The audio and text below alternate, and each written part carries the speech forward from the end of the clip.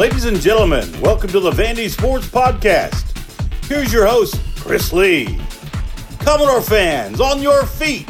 It's time to anchor down.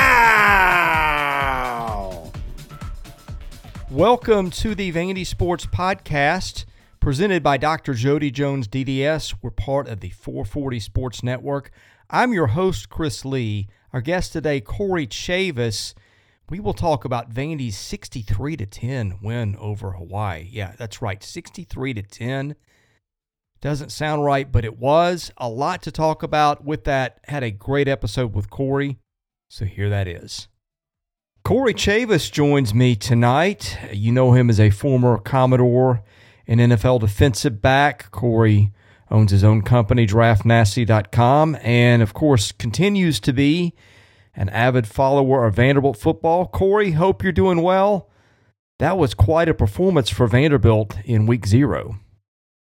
Yeah, it was, man. It was an excellent performance. I know a good way for the team to get the season started, and I know we kind of had been talking about them quite a bit in recent weeks, and I think when you put in all the hard work that we've seen them put in over the summer, it has to be a good feeling to really at least get the season off on the right foot.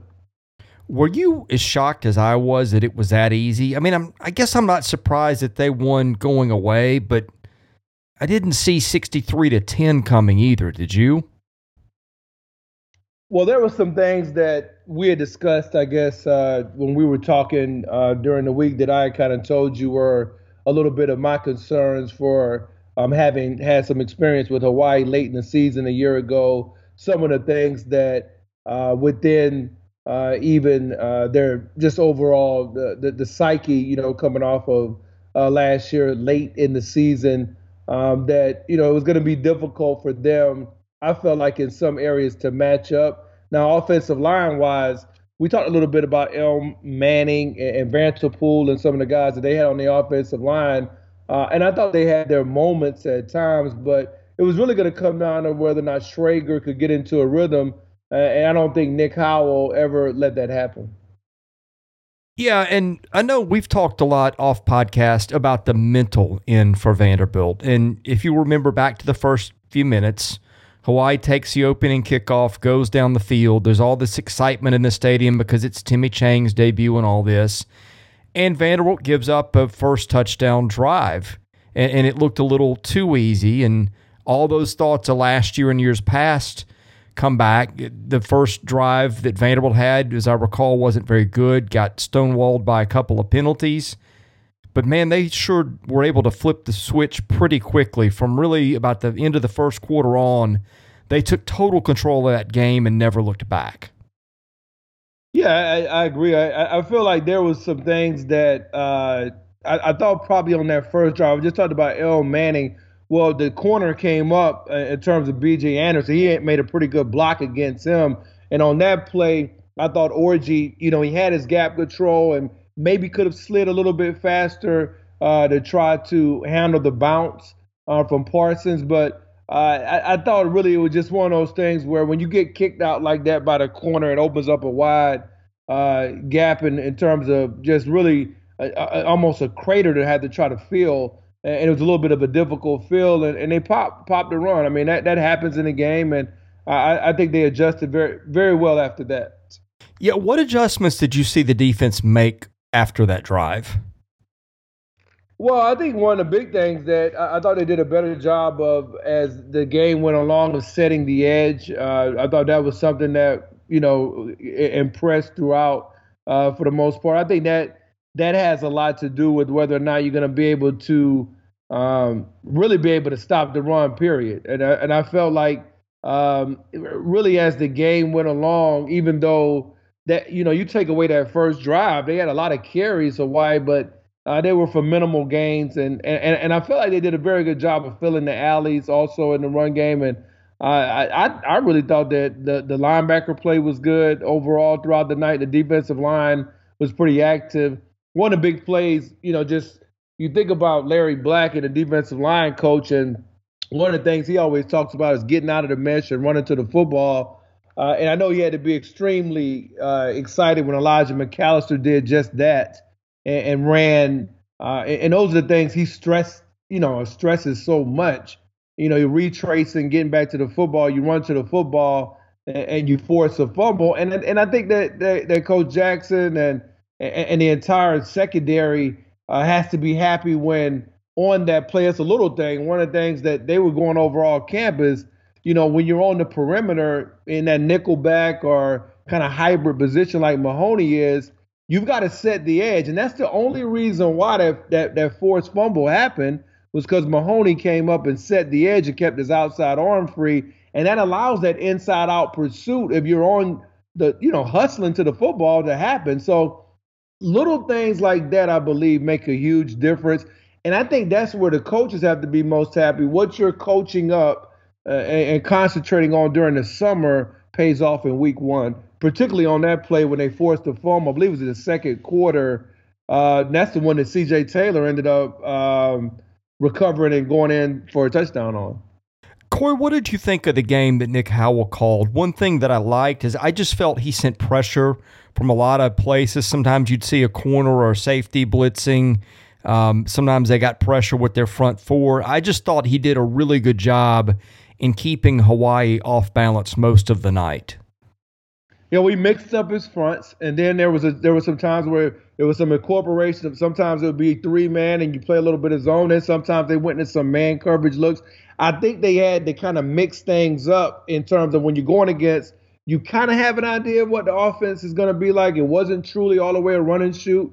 It was kind of like an offense that you got a little bit of a tight end being involved within the attack, which we would consider 11 personnel, 3 tight ends, 3 wide receivers, 1 tight end, and a running back. So they mixed some of their personnel groupings up, and you had to kind of get a feel for the game in that first quarter of how they were trying to attack. So I felt like that when they brought in their backup quarterback, actually Yellen had probably maybe a little bit more run capability than Schrager. He never really got going though. So I felt like the way that he kind of kept them off balance was just by mixing up the looks. And I think that's something that you'll see because remember, even late in the game, you saw Richard coming off the slot and he got a sack. So, where is the pressure coming from? How are you setting up some of those designer pressures? A lot of times you can pressure without having a blitz.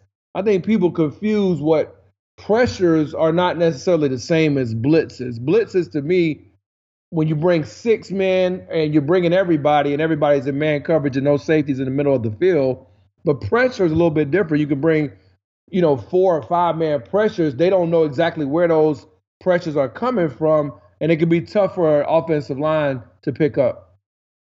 Yeah, that's true. I guess they didn't really blitz a whole lot because they were just sending guys from different spots. And I mean, it did seem like they would leave enough guys back in coverage. So that's a really good situation when you can do that. Yeah, and I think you've got to hold up in coverage, and you got to be able to make open field tackles. And I think one of the things you talked about, I believe in some of the times we've talked, is Maxwell Worship in the camp that he's had. Yeah. That carried over into the game. It didn't just carry over. I thought both he and Orji both had explosive hits, tone-setting type hits within the course of the game. Now, one, obviously, Orji takes back to the house, but Orji had a hit prior to that was also very explosive. So they're always talking about winning the response. That's one of the Coach Lee's big mantras or has been during the camps and during the camp. And I feel like that was the response. The response was we're just going to keep playing. And one of the things I was most impressed with when I was in town and got a chance to see a couple of days of them practice was the situational football. And so all of those situations that even if you're up by a couple scores, or let's say you're down by all the different situations they were put in during camp, they kind of had faced kind of every single situation. So being down a little bit to me was not really that big of a deal early. I thought the secondary was terrific. You mentioned Max Worship and how his camp translated. I thought the same thing. One other guy that really stood out to me was B.J. Anderson, who's barely played for 3 years because of injury, but I thought he was fantastic, Corey. Well, he was. I thought one of the things that he did that stood out was some of the things that I know Coach Jackson talks about with them in terms of being able to look and lean and being able to get to the top shoulder when you're in coverage and not panicking. You saw that in the red zone. We talked about worship. I thought a big play that was underrated in the game, I think it was a third down in the red zone when he knocked the pass away. That could have been a touchdown. Yeah. Could have been a changing play as well that, kind of gets overlooked in the grand scope of things. But they scored that touchdown there. And that's worship in coverage, really maybe known more to be a tone setter, but I thought that was an excellent close by him. And then Anderson broke up a touchdown as well in the end zone. And then the sack, like you were talking about, bringing those designer pressures. He comes off the edge, and then he runs the quarterback down from behind with that 4.4 speed. So got to be excited about that. I was also pretty excited about some of the things that I saw. Coach Lustig has talked about the special teams. I thought the kick coverage was really good in this game, and you're going to have to be good in terms of covering kickoffs throughout the season. That's one of those things that goes unnoticed when you win a game 63-10, but not unnoticed by me because they had 6 kickoff returns in the game, and Vanderbilt only allowed 15 yards of kickoff return in the contest. Yeah, wow, good point. That went totally overlooked in all the dominance they had elsewhere. Yeah, and I think that's something that when you go into this game against Elon, they averaged about 21 yards a kickoff return a year ago. So you come into this game, and that's an area you want to be able to dominate. You also, we didn't get to see a lot of hay ball because of the fact he had the one big punt early, but he's going to be a factor as you move forward here. Now, this team was not really good, Elon, in terms of returning. They averaged about 4 yards a punt return a year ago, which was 99th in FCS play. So that's something that you've got to dominate. And then on the other side, in terms of what they allow from a kickoff return perspective, not a lot of opportunities for Vanderbilt special teams-wise to get the kick return game going in this past game. But this is an opportunity. Elon did give up a touchdown on a kickoff return a year ago. So that's something that we want to see and see how that's coming together this week coming up. We talked a lot of defense. What did you think of the game that offensive coordinator Joey Lynch called? I thought it was fantastic. I was very impressed with just really one of the things that I thought he was very intent on early. I remember last week I told you about, I said when we talked, I was talking about he had some similarities to Norv Turner, right? Well, one of the reasons I said that, not necessarily always from formation design or what have you all the time, but what I mean by that is attacking a team a certain way and letting that be the theme for the game. And I think that's something that you've seen that from him in the past at Ball State and other places where he's been. If he gets into a theme, that's going to be the theme for that game.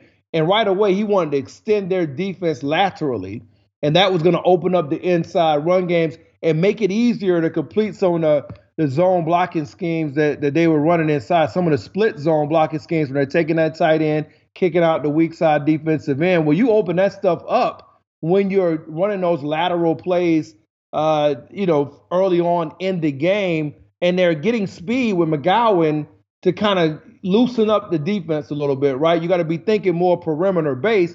Then you come back and hit them with some of the inside run game. And I thought that was something that from a schematic standpoint opened up everything. And then you end up having it later on where you can throw some split zone read with the quarterback running there. You outnumber them in the run game. And I didn't think they had a lot of answers for the way that he designed the running attack. That design of the running attack, very impressive throughout, very similar to what Florida State did this past week in their opening game as well. Very similar, but maybe even a little bit more creative than what FSU did. This season of the Vandy Sports Podcast has been made possible by my friend Dr. Jody Jones, DDS. When it comes to general or cosmetic dentistry services, Jody is the best in Nashville. Just check out his client list. It testifies to that.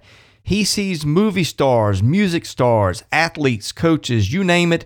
Jody is the dentist of choice for stars in Nashville, but he sees regular folks like you and I as well.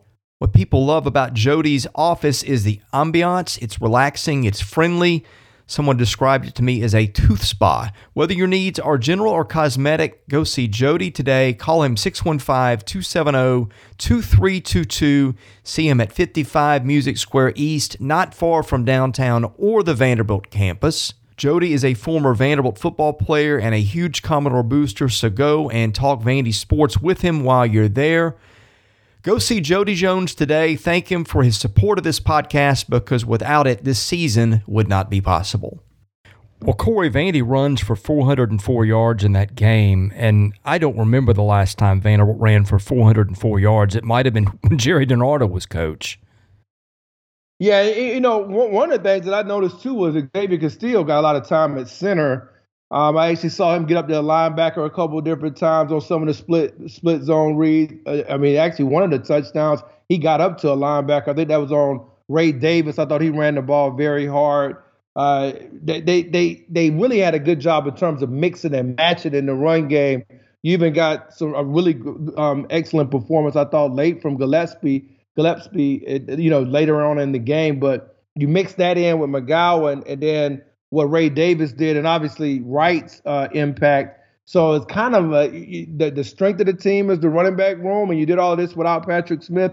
So you got to be encouraged by how those guys ran the ball. And again, Brammer, I thought Ben Cox played well. He had a pancake block on that third quarter touchdown run. He had a pancake block on that play. So you had a lot of different contributors up front.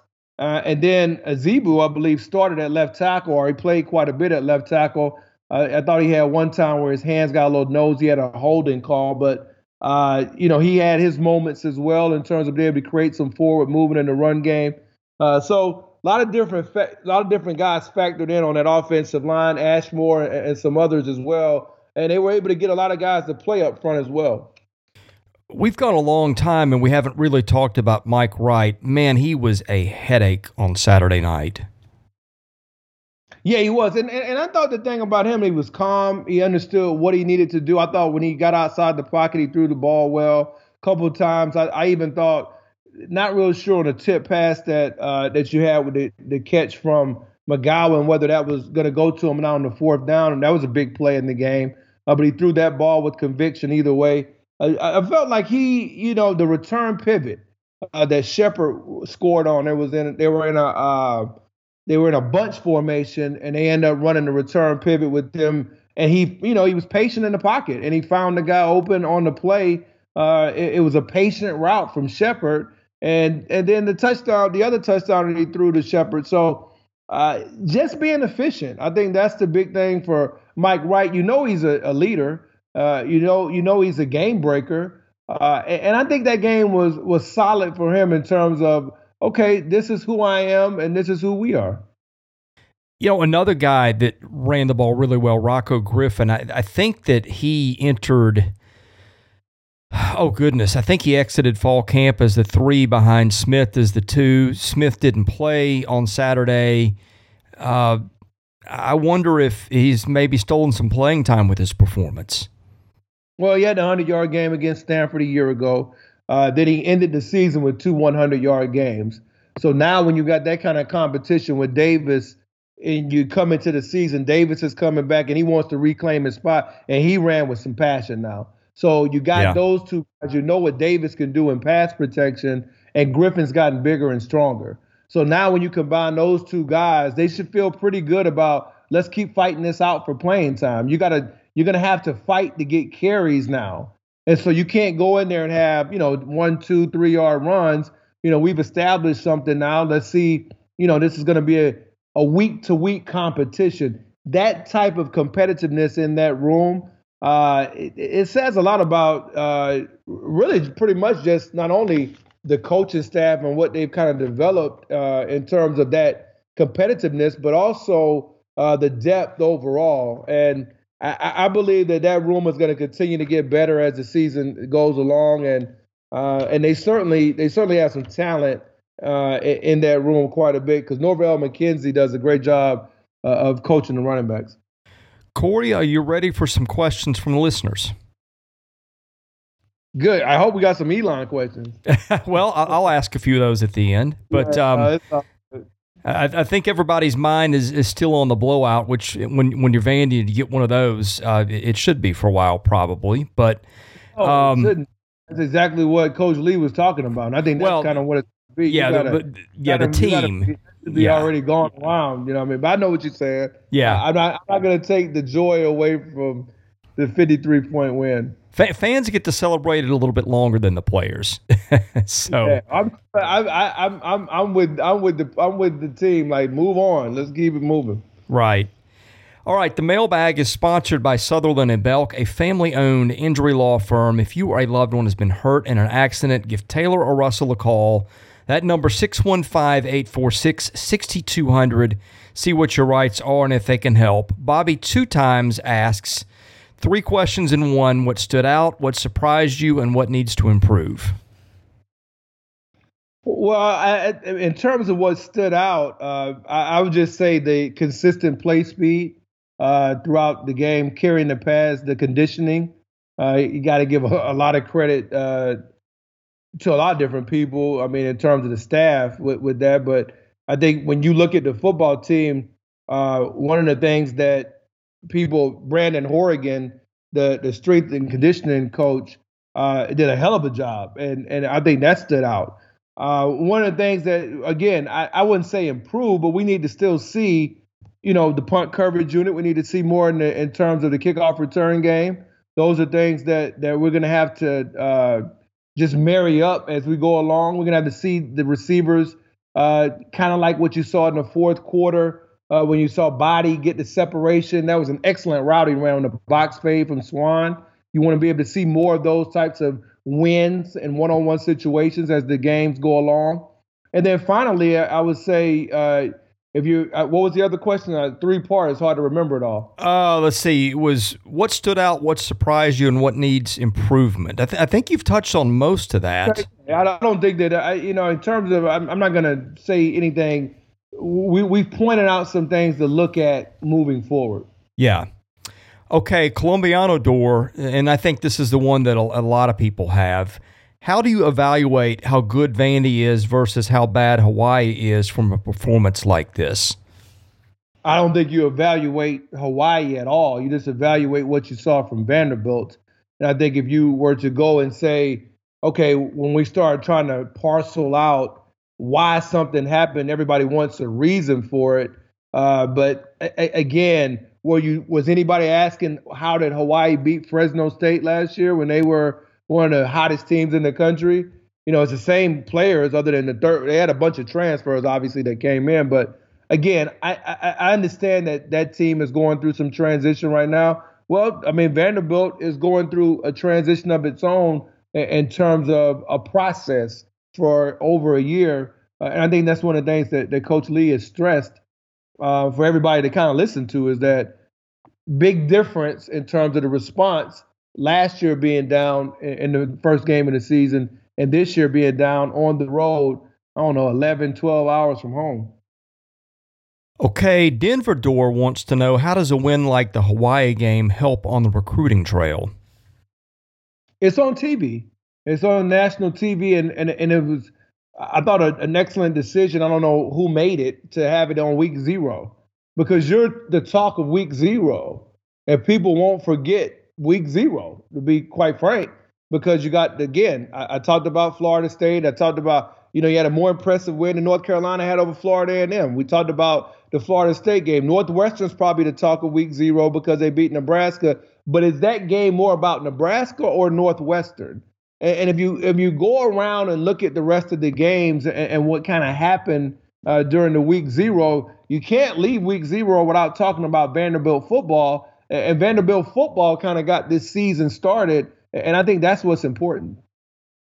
Okay, Theodore says, what are your impressions of the offense? Scoring 63 is difficult no matter the opponent, but can an offense with limited downfield throwing hold up against SEC defenses? Well, we don't know that they have limited downfield throwing yet. I mean, I think that's why this is a different team. We didn't throw a deep ball to McGowan, so we don't know if we've got that. We didn't throw a deep ball necessarily. We threw a couple to Shepard. We threw one to Body, and we've got other guys like Skinner who came up a little bit lame in the fourth quarter.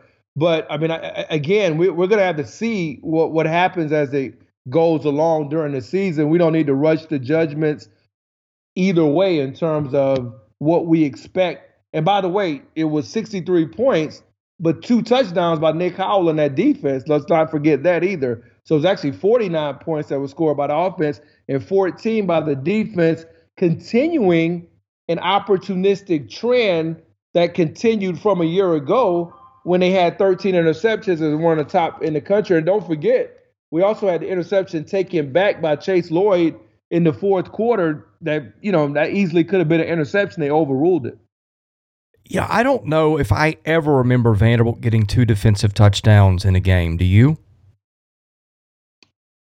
I mean, I've known some teams that have scored, but 2 in a game, it's sometimes tough to get 2 in a season. Yeah, well, I mean, I remember plenty of seasons they didn't get 2 on defense, but I don't ever think, I mean, I'm sure they've got the record somewhere, or maybe they don't, but in my memory, I don't ever remember Vanderbilt getting 2 defensive touchdowns in the same game.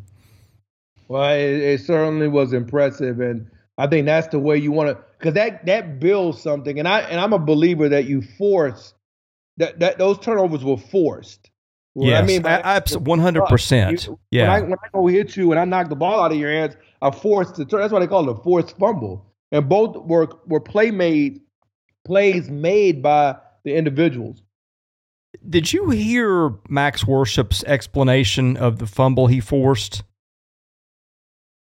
Sort of. I know he said he came down the alley. He lined up the hit and made it, excellent contact on the ball, and then it was just it popped up into the right spot, and you had Anthony take advantage of it and score. Well, he said, and I'd have to go back and listen again, but I believe what he said was based on the formation Hawaii was in. He knew where the ball was going, so he anticipated that whole play, which obviously helped him get there and deliver a pretty vicious hit once he did. Well, he filled the alley like he anticipated it. If you watch, sure did, yeah, and just see how he closed downhill. So there was nothing wrong with the anticipatory nature of how he met the runner on contact. And again, you're talking about an enforcer and somebody that stuff shows up on tape. When you go to the next game, guys are going to be looking a little bit to see where number 21 is at. Okay, last question, then I'll ask you some stuff about Elon. JDL Cav says, in the last podcast with Corey, you mentioned something about college football players' unions as being a solution to NIL and transfers, but the conversation moved on. Can you expand on what you said?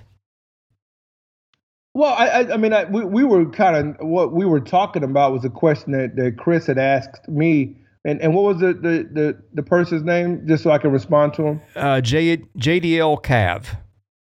JDL. Well, that one of the things Chris asked me about was NIL, and then we were talking about and I think, Chris, I'm paraphrasing here, so you could kind of correct me. You were kind of asking about how players, how it had kind of gotten out of control to a certain degree, and where you got to rein that in to a degree. And what I mentioned was the only way you'd be able to rein that in with regulation, if you can regulate it all you want to, but at some point, then that would allow the players to actually unionize, is that's what we were really talking about. And what we meant by that, or what I was meaning by that, was the unionization of the players would actually allow them to fight for certain rights if it becomes regulated in terms of what they might be able to get individually through NIL. And I think I referenced a WNBA player, as a matter of fact, somebody who played at South Carolina, Asia Wilson, because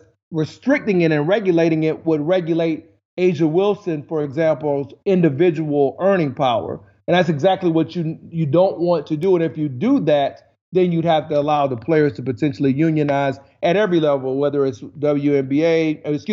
whether it's women's basketball, men's baseball, soccer, or whatever it may be. Don't you think that's the direction we're headed? It possibly could be. Who knows? But I know we were pretty passionate about it that night. We were going back and forth as we always do. But it was pretty cool conversation, actually. Let's talk Elon a minute. Elon was, I believe, 7-6 a year ago. Has had some good teams in recent years. I don't believe is ranked in the preseason poll, lost a quarterback who was kind of a do-everything guy for them almost a year ago. And they bring in a transfer, I think, from Montana State who had a decent career there. What do you know about Elon? Well, I'm very familiar with the quarterback, Davis Cheek. I wrote him up a year ago for Draft Nasty, and we're pretty familiar with the roster. But in terms of losing a player like him, now he had been injured. And so last year was his first year really coming back. And they kind of went to a little bit of a spread attack. They were doing a lot more 2-by-2 in terms of 4 wide receiver sets, but they did have some zone read that they had in there. They do a little bit of RPO or run pass options, as a lot of people call it. And actually, one of the quarterbacks you talked about, I think it's Matthew McKay, who came from Montana State. Yep. But they actually have another quarterback on the roster who started when Cheek actually was out in 2020 with the injury. So they've got some different things that they can do in terms of, we'll see where it all kind of plays itself out at. That guy's name is Joey Ballman. But overall, they've got a couple of receivers. I think Bryson Daughtry, about 197-pound senior. You saw him kind of run away from man coverage when I was watching the James Madison game a year ago in the slot. So you got to be careful on missing the jam against him. I think Hawaii ran a couple of box fades. That's simply where the number 2 slot receiver runs a fade from the inside. He scored. He had touchdowns in 5 straight games last year. He's not even their best receiver. Their best receiver is Jackson Parham, and he's a little bit of a bigger guy. He's a former high school basketball player. Went for over 800 yards last year. Been a factor on special teams. Hasn't scored as much as Daughtry. And then they got a couple of transfer running backs in terms of Jalen Hampton. He comes from Virginia Tech, and they got Jalen Thomas coming back. So that's kind of where they come from offensively. Will they spread it out and try to throw the ball? I think they'd be opening themselves up to some pressure concepts for that offensive line if they decide to do that. It's just a matter of, how much are they going to try to establish the run game when Hampton and Thomas? That seems to kind of have been the direction for them so far in preseason camp, Chris. Defensively, Corey, I think I heard they've got 9 starters back. What do you expect from them there? Well, I'm very familiar with their defensive coordinator. In fact, I played with their defensive coordinator in the NFL, Devontae Edwards.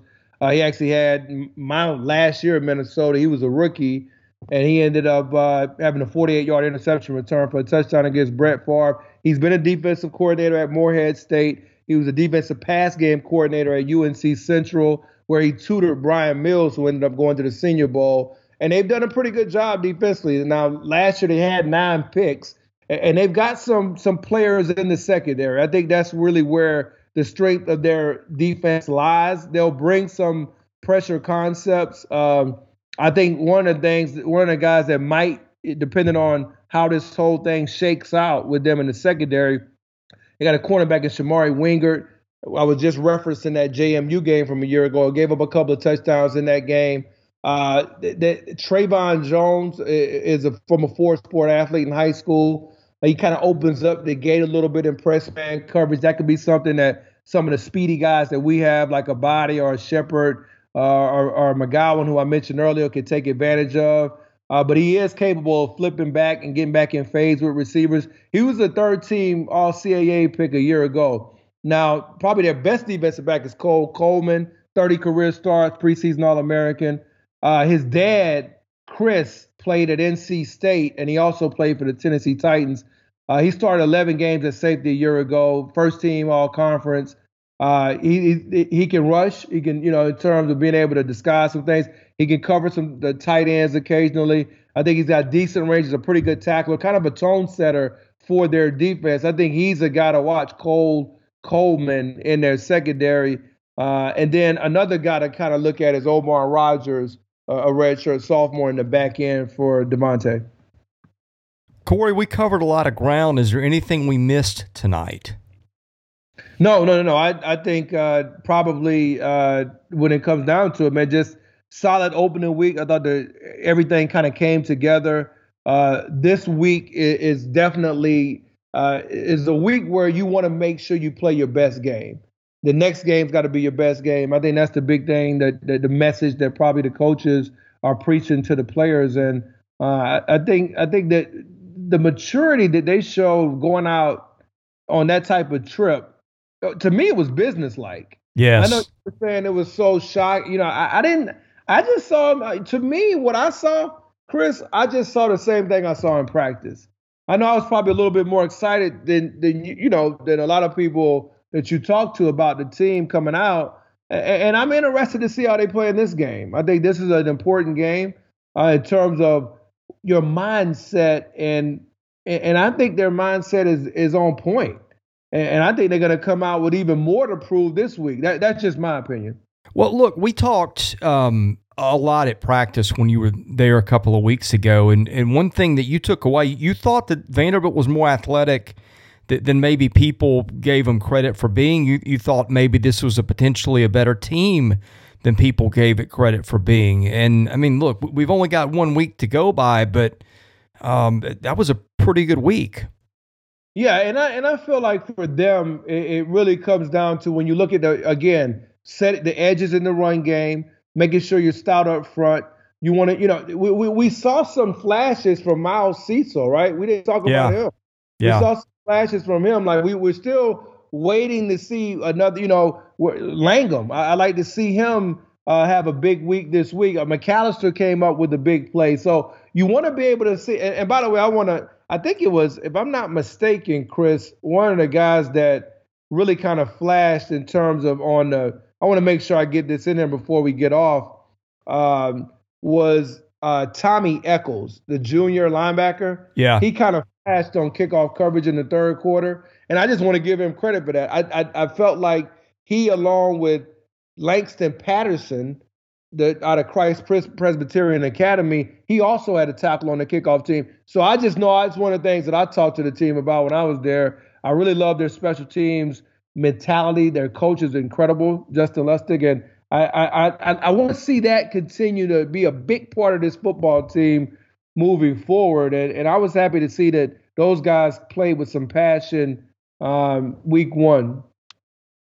Yeah, two things I wanted to touch on there. I thought Langston Patterson, of all the incoming freshmen, and look, a lot of it was opportunity because Anthony Orji and Arrington Truesdale were both out a lot of camp. I just thought Langston made a lot of plays in camp and came away very impressed with him. The other thing, their preferred walk-on program is picking up a little bit of steam. Eccles, I believe, is one of those kids. They've got a few walk-ons, I think, that are of the PWO variety that can play. It might not be this year, but you may see some of these kids make a contribution before they're done. Michael Spencer would be one of them too, by the way. Michael played, I think, 31 snaps and really gave their defensive line a bit of a boost. But I think that is a point of emphasis for them that you'll see return some dividends in the coming years. Yeah, and I even another guy that flashed for me was B.J. Diakite. It made a nice tackle in space in the third quarter, dropping in a curl flat. I thought there was some times where Hawaii found some holes in the zone coverage. That's got to be something they're gonna have to tighten up. Maybe some of those matches. One of the guys you talked about, the Ricky Wright. I thought he had his moments. He had an excellent pass breakup, matching a quick out of a stack look, and that actually came on a six-man pressure.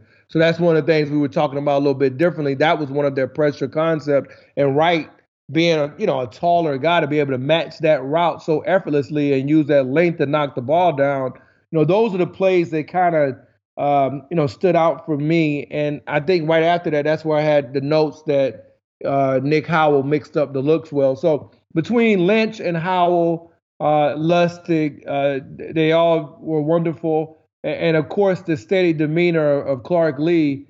I couldn't tell whether they were winning or losing when I was having in the order. I mean, he's so calm and collected, man. He's definitely what you want. If you want to talk about being able to win the response and stand through the storm, he's a fun coach to play for, you would imagine, because he's just such a great person. But just his steady demeanor, man, it has to make you feel like you're in good shape no matter what.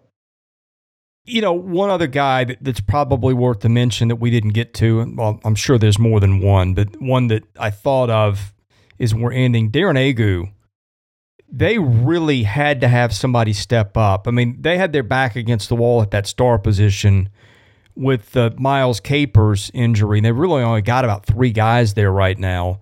He gave them a lot of snaps, and I thought he played pretty well, and that's not easy to do as a true freshman, especially when you miss, I don't know, maybe half of camp, which is what he did. Yeah, I think that was an outstanding observation by you in terms of, what does it mean? What does he have to, what does he have to be able to do from that position? And they put a lot of work into that position, during with Javon Hay coaching it up along with Coach Black. But Javon Hay, he's got a primary responsibility, and he puts a lot on the plates of those players at that position. So you've got a lot to be able to digest mentally, but at the same time, you got some freedom there, some freedom to have some creativity and allow you to develop your game. And, again, when you've got players like him that are pretty athletic, it kind of makes for a pretty interesting room, because certainly we already kind of have an idea what Michael Owusu can do. He didn't have, but he had a pretty good quarterback hurry the other night. But they've got a lot of guys in that in terms of that position. They got a little bit more depth than people may believe at that position. All right, Corey, you of course run Draft Nasty. You do a lot of stuff. Tell folks about your work and where they can follow you and it. Yeah, Draft Nasty magazine, man. That's where it's at right now. Pretty much just kind of getting ready to cover some of the games upcoming this week. A lot of different games that we're going to be covering. Clemson and Georgia Tech also are going to be able to see Florida State and LSU. So pretty excited about the weekend. Not real sure, but possibly could end up going to a high school football game on Saturday. So pretty busy weekend upcoming, and looking forward to sharing some of the coverage. Corey, thanks a bunch. We'll catch up with you again hopefully next week after the Elon game. Absolutely. I really appreciate you having me on, Chris. I had a great time again. You bet. Thank you for listening to today's episode. We thank our presenting sponsor, Jody Jones DDS. We thank our other sponsors, Sutherland and Belk and MyPerfectFranchise.net. If you're interested in sponsoring this podcast, and that's how we make this work, please email me at chrisley70@gmail.com.